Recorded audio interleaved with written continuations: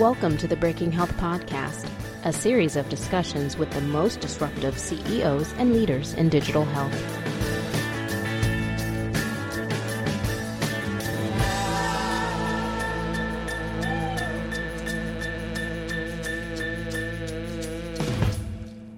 Hey everyone, welcome back to the Breaking Health Podcast. As promised, I've got our great host, Steve Krupa here. Hey Steve, how you doing, man? Hey, how you doing, Tom? What's going on? Doing great. Getting in the middle of the Boston summer. Yes, it's beautiful. Actually, it's cooler in Boston than in New York, I'm finding. Maybe about 7 or 8 degrees cooler. It's nice. Everything about Boston is cooler, Steve, than New York. There you go. But speaking of cool, you had a cool interview with Spry Health. Can you talk a bit about your conversation with Pierre-Jean Cabou? Yeah, so we're taking the quantifiable self, I think, and sort of trying to move it into more medical applications. Like everybody likes their Apple Watch and their Fitbit from a standpoint of sort of the healthy people keeping track of their fitness and maybe people sort of on the beginning throes of trying to improve their health by watching their walking and so on and so forth. But there's always been this notion that maybe we could make a medical grade piece of equipment and we could use it to monitor chronically ill people and catch whatever problems might happen well before they actually happen. It's sort of a preventive way. And Spry Health is developing not only the device to do that, but the computer algorithms to recognize when maybe an intervention is required. So kind of a cool company. Also started by a European, and so finding European entrepreneurism is always interesting as well, right? Yeah, no, for sure. And you had a great conversation about why the culture is different over there and how he found his way to the U.S. And you also talked, this is a hardcore device. You mentioned, Pierre-Jean Cabou mentioned that this is going to require FDA approval. So this is a real deal. This isn't my little Fitbit here. It is. It's a real deal, and it'll they'll be able to label it as a medical device. And it sounds like a wonderful step forward. I think we're going to see over the next 10, 20 years, generations of these products improving for the exact purpose of being able to monitor chronic conditions, so that we know how people are doing when they're not in the doctor's office getting checked up. Excellent. Well, my beats per minute went up from 54 resting to 56 just talking about this podcast, Steve, so I know it's going to be a great one. That's a very good heartbeat rate. Congratulations, Tom. Thank you very much. You seem, maybe we need to add some more stress into your life. Would you please? Sure. Let's get into this conversation with Spry Health.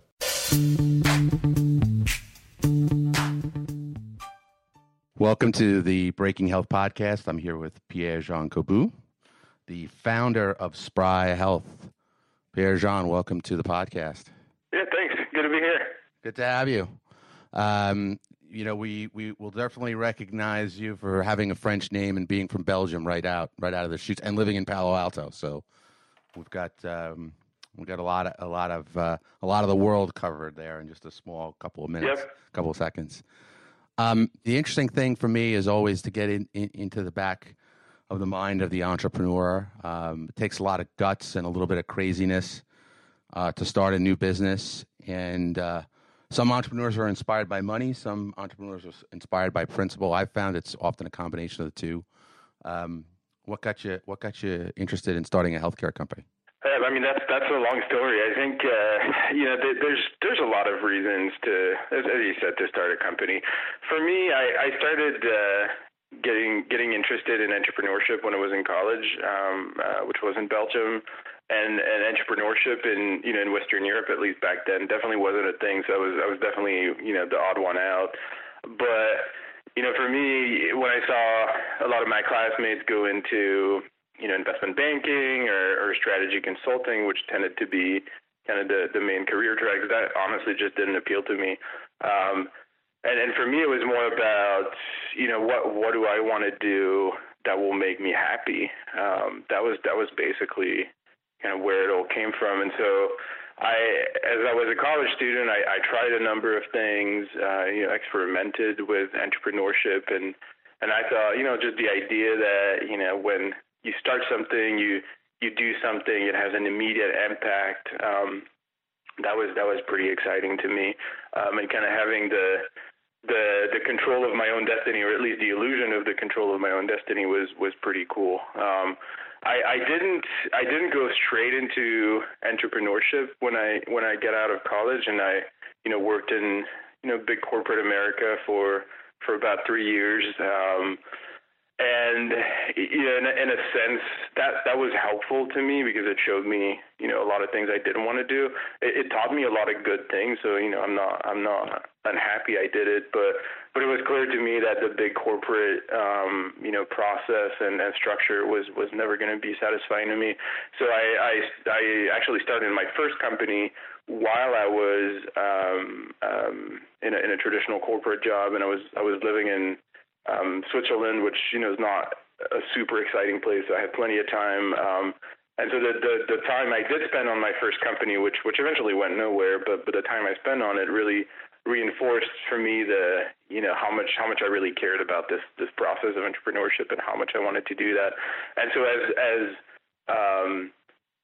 I realized the corporate career was going nowhere, and I was not interested in it, as I realized my first startup wasn't going to go anywhere, I decided I wanted to come back to the States where I had lived a few years before.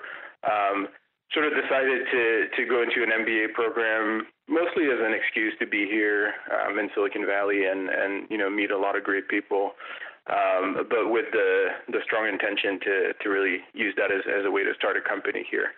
And so for me, I was never in healthcare before I started this company, minus maybe, I was I was a pre-med in college. I had decided I didn't want to go to medical school, but so for me, healthcare was kind of, something I thought about for a long time.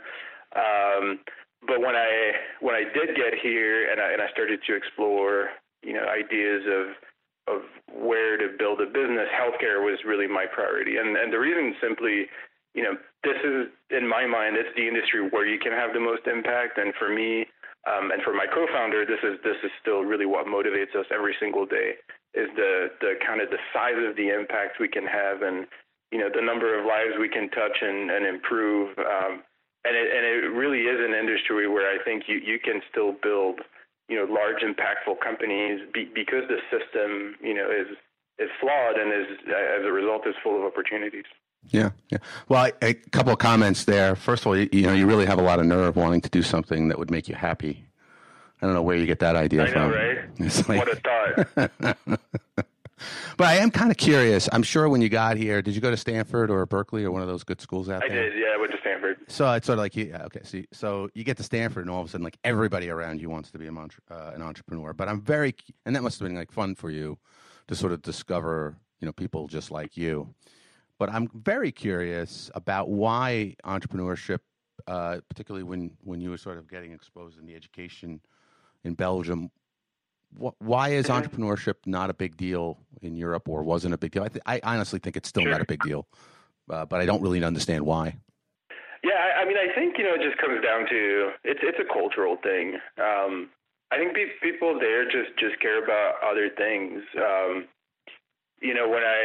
When I see the work my dad does, for instance, he's a CEO of a company there, and I feel like a lot of the things he does are about kind of firefighting and trying to prevent things from getting worse. Whereas here I get to work on things to make them better, which is a small difference, but it's actually pretty meaningful and pretty telling in my opinion. And so, in Western Europe, I think people aren't necessarily motivated by creating change. I think people care more about having a balanced lifestyle, for instance, which is totally fine. I think it really is a choice. But for me, I think maybe that's what sort of sparked this in the early days.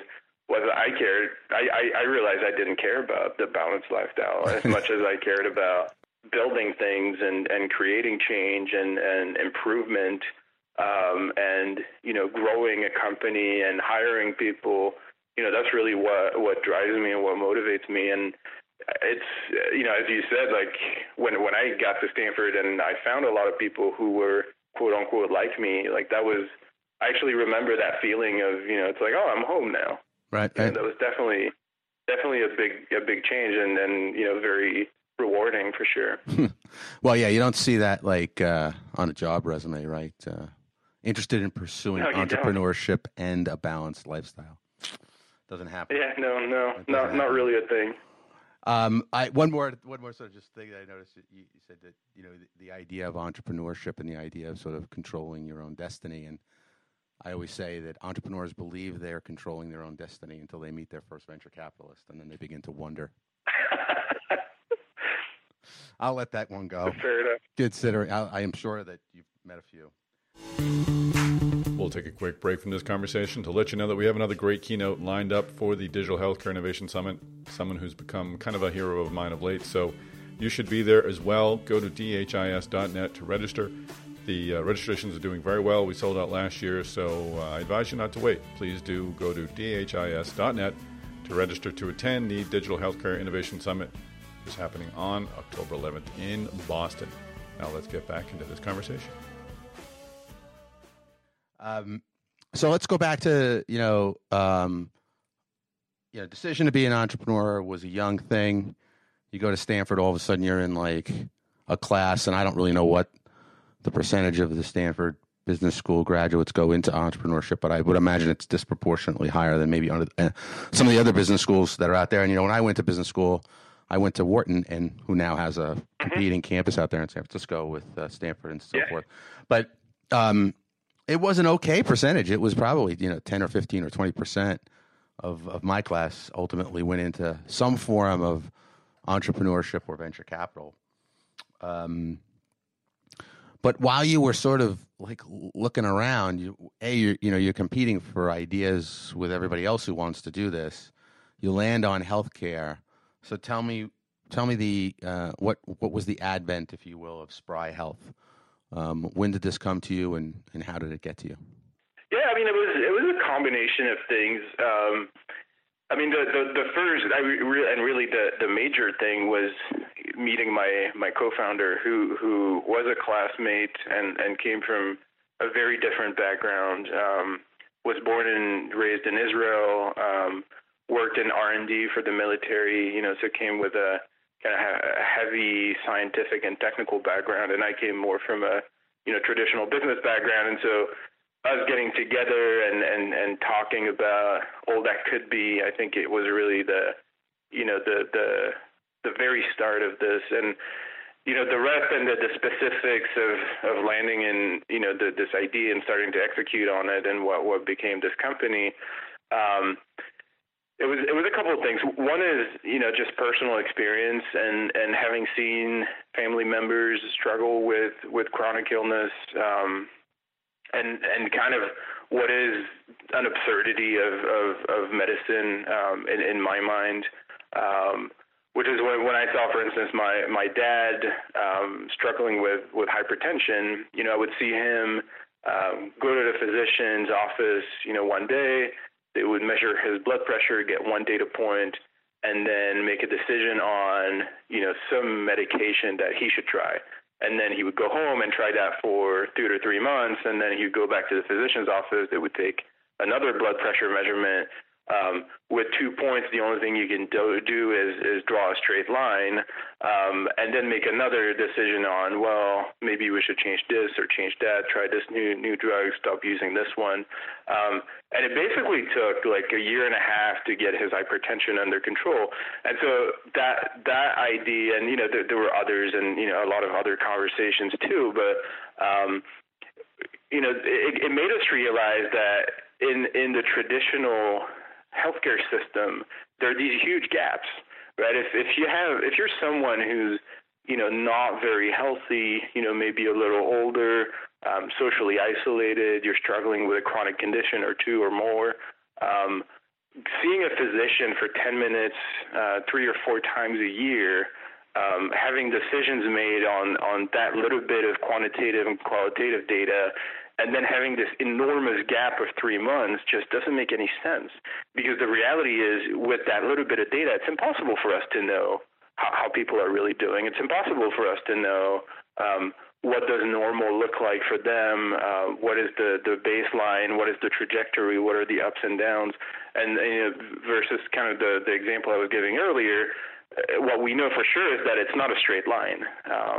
And so we felt like, the fact that this information wasn't being captured anywhere, that no one had visibility on how, these people that are a little more vulnerable are doing, that is what is creating a lot of the issues that the system is dealing with, especially around cost control. You have this population that is at risk, that shows up at the ER several times a year, ends up being admitted, and that is generating 50%, 60% of all of healthcare costs. And the reality is, with better information, we should be able to avoid a lot of that, which obviously is great for patients because the hospital is no place for a sick person, but then also for the system, getting these costs under control would also be a good thing. So that's kind of what we started to think a lot about, is how do we bridge those gaps? How do we create relevant information about these people that are at higher risk for hospitalizations? That's really what started this. So go into the company for me. Describe the company for our listeners and how you came about either discovering or developing the technology that you're using as part of the company. So what Spry Health does is basically we help healthcare organizations and in particular payers by predicting the progression of disease and the real-time clinical risk of their high-risk patients or high-risk members. So think people with chronic illnesses or other high utilizers of the system, or people who are at sort of temporary high risk, for instance, because they've just been discharged from the hospital. So the idea is we provide them with what is basically an IoT platform. And the platform basically has kind of three different areas. One is a wearable that we provide to these patients, and so here think about the ease of use and the convenience of a Fitbit, but is really a medical device in disguise. And so what it does is it's basically a fancy data acquisition tool. It uses an optical sensor to gather clinical data from the patient in a way that is completely passive, and it does this around the clock.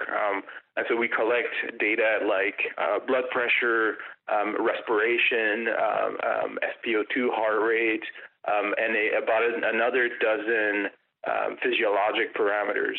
And then as we collect all of this data from patients, we push that to kind of the second part of our product architecture, which is our back end. And so there we do a lot of analysis with this data that we collect continuously.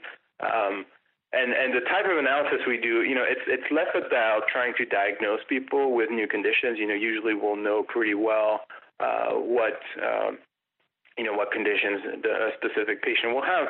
But instead, what we're trying to do is understand, what does a normal day look like for this person with their individual set of circumstances, their specific conditions, what is the baseline here?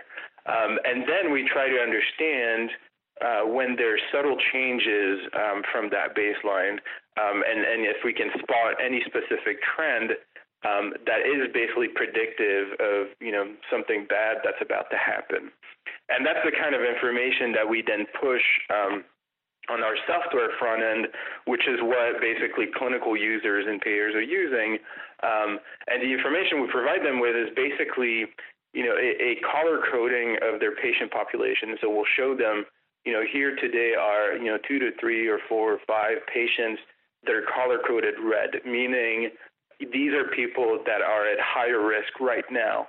And the idea is to help them have that visibility, have this line of sight on all of their patients that are high risk, so that when something doesn't look quite right, they can basically direct the right resources to that specific patient at that specific time.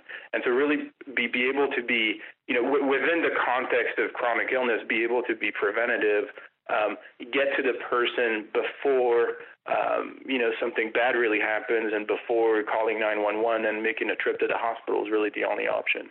And so it's basically trying to give them that information, help them act, not replace the physician, but really arm them with an additional decision support tool that is, real time. So to talk about the optical device, was this something that you guys built? Was it something that you discovered on campus? Was it something you hired somebody to build for you? Where did it come from? How unique is it relative to competitive devices in the marketplace? Sure. So the kind of, and this is sort of where our core technology really is. It's less about the hardware and the sensor, but more about kind of what you do with the information that you're basically the optical signals that we're able to acquire. And so the genesis of that technology actually came from my co-founder's research. He spent a lot of time in image processing and image analysis. And he had done some academic work on non-invasive glucose sensing, which he concluded, was something, that probably wasn't going to happen in the next, 20 or 30 years, just because there's a lot of moving pieces and it's an incredibly complicated problem. But his thought was, there are probably other sort of meaningful parameters we could capture from the bloodstream using an optical sensor that, currently, aren't being captured. And so that was really sort of where this came from. So it wasn't something that was developed here in the academic world, but it's something we developed on our own. And it's really where, as we started to grow the company, as we hired more people, that's really where we invested, most of our time. We've been a company now for almost 4 years. And out of the, 4 years, it's been, maybe 3.5 years of R&D to get this technology to a point where it's been validated against gold standards. And is this something you ultimately believe you will need to get a device label from the FDA on, or is it more of a consumer type product? No, it definitely does require FDA clearance. So we have submitted with the FDA. We're expecting to be cleared, hopefully end of Q3 this year. And I think, there's, I hear a lot of companies talk about healthcare here in Silicon Valley in particular, but it's always interesting to me that everybody wants to do healthcare without the regulatory hurdles. Yeah, that's right. And that's the reality exactly is, if you want to create, if you want to build a meaningful healthcare product, you have to go through FDA, and I think it is. You can see it as a hurdle, as something that takes time and resources. But I kind of try to look at it from the other side, which is, it is a necessary process because we have to protect patients. We have to be able to provide them with products that are really, really high quality. And once you are FDA cleared, it is a massive competitive advantage. So how far along have you gone in terms of the use of the device with actual patients? Have you been able to, other than, friends and family, have you gotten people using it, and what results have you gotten? Yeah, so we just for context, we've had this product now at sort of a relatively finished stage since late last year. And so with the product, we've done extensive clinical validation. We just finished a very large blood pressure trial where we monitored about 240 patients versus an arterial line, so really kind of using the absolute best, the gold standard for blood pressure monitoring, and doing a side.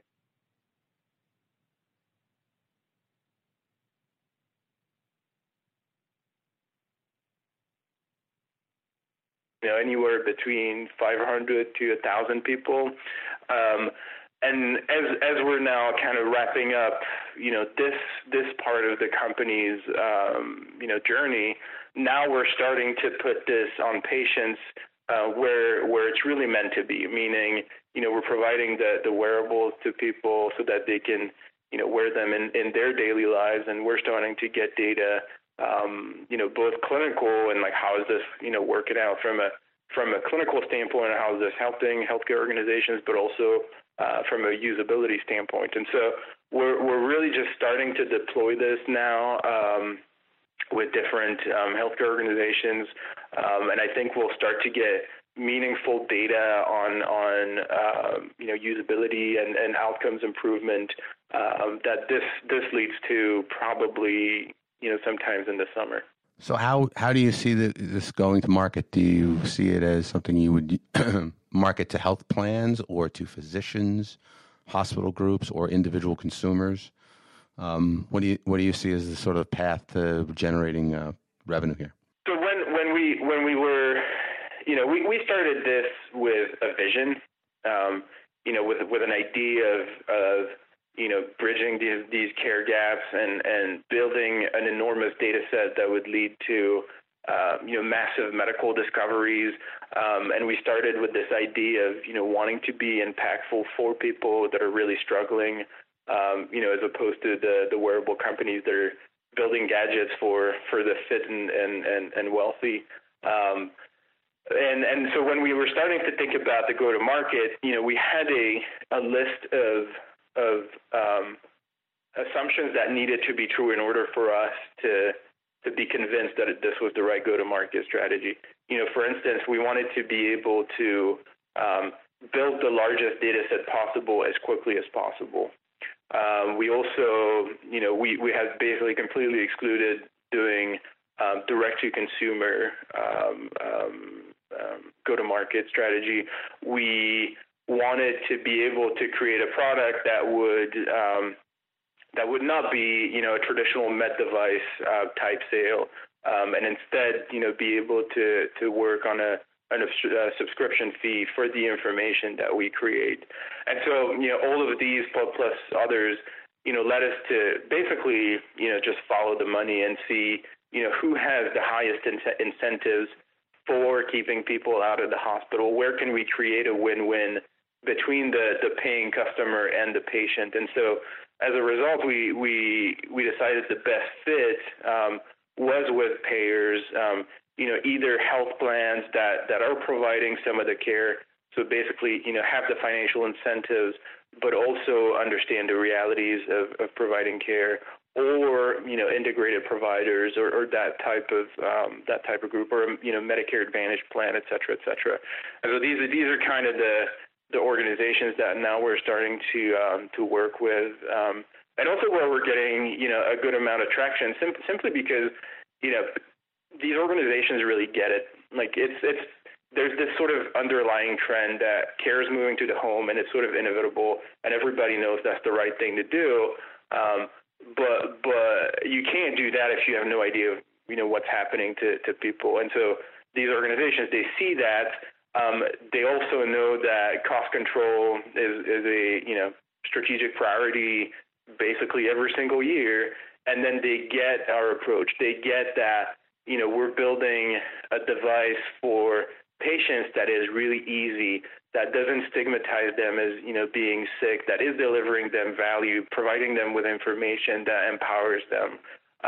But then they also understand the type of data that we generate and how to use that data and how we're automating the analysis of the data. So there's kind of a lot of trust, I think, that we've been able to build with the approach we're taking. Very cool. Very cool. So we're bumping up against our time. So I want to thank you for joining. So how are you getting out there? I'm sure people will be interested in getting some more information about what you're up to. I know you've got a website, spryhealth.com. Are you guys doing any blogging or Twitter or anything like that people can sort of begin to follow you on? Yeah, absolutely. So we're pretty active on Twitter, posting a lot of company news. We try to talk to as many people as we possibly can.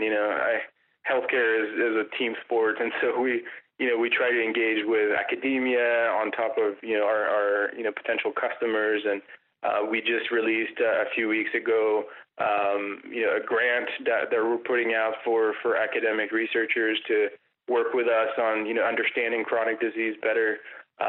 So we have a lot going on that we share mostly on Twitter and LinkedIn as well, including some content that we're putting out.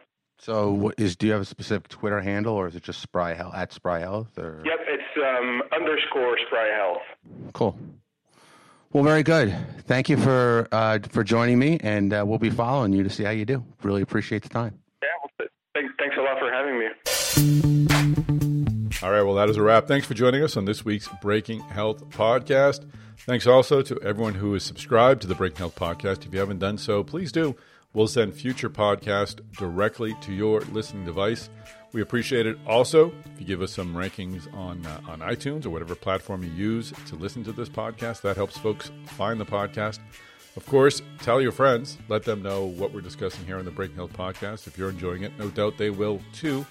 Finally, reach out to me directly. I'm on Twitter. Can be reached at MedTechTom. That is at MedTechTom. You can also find me the old-fashioned way on email, tom@healthag.com. That's the word health, followed by letters EGY.com. Healthag is the producer of this and many other fine podcasts and great events like the upcoming Digital Healthcare Innovation Summit, which is happening on October 11th in Boston. Please register for that sooner rather than later. This one does sell out. Go to dhis.net to register for the Digital Healthcare Innovation Summit. You'll join us in Boston, my hometown.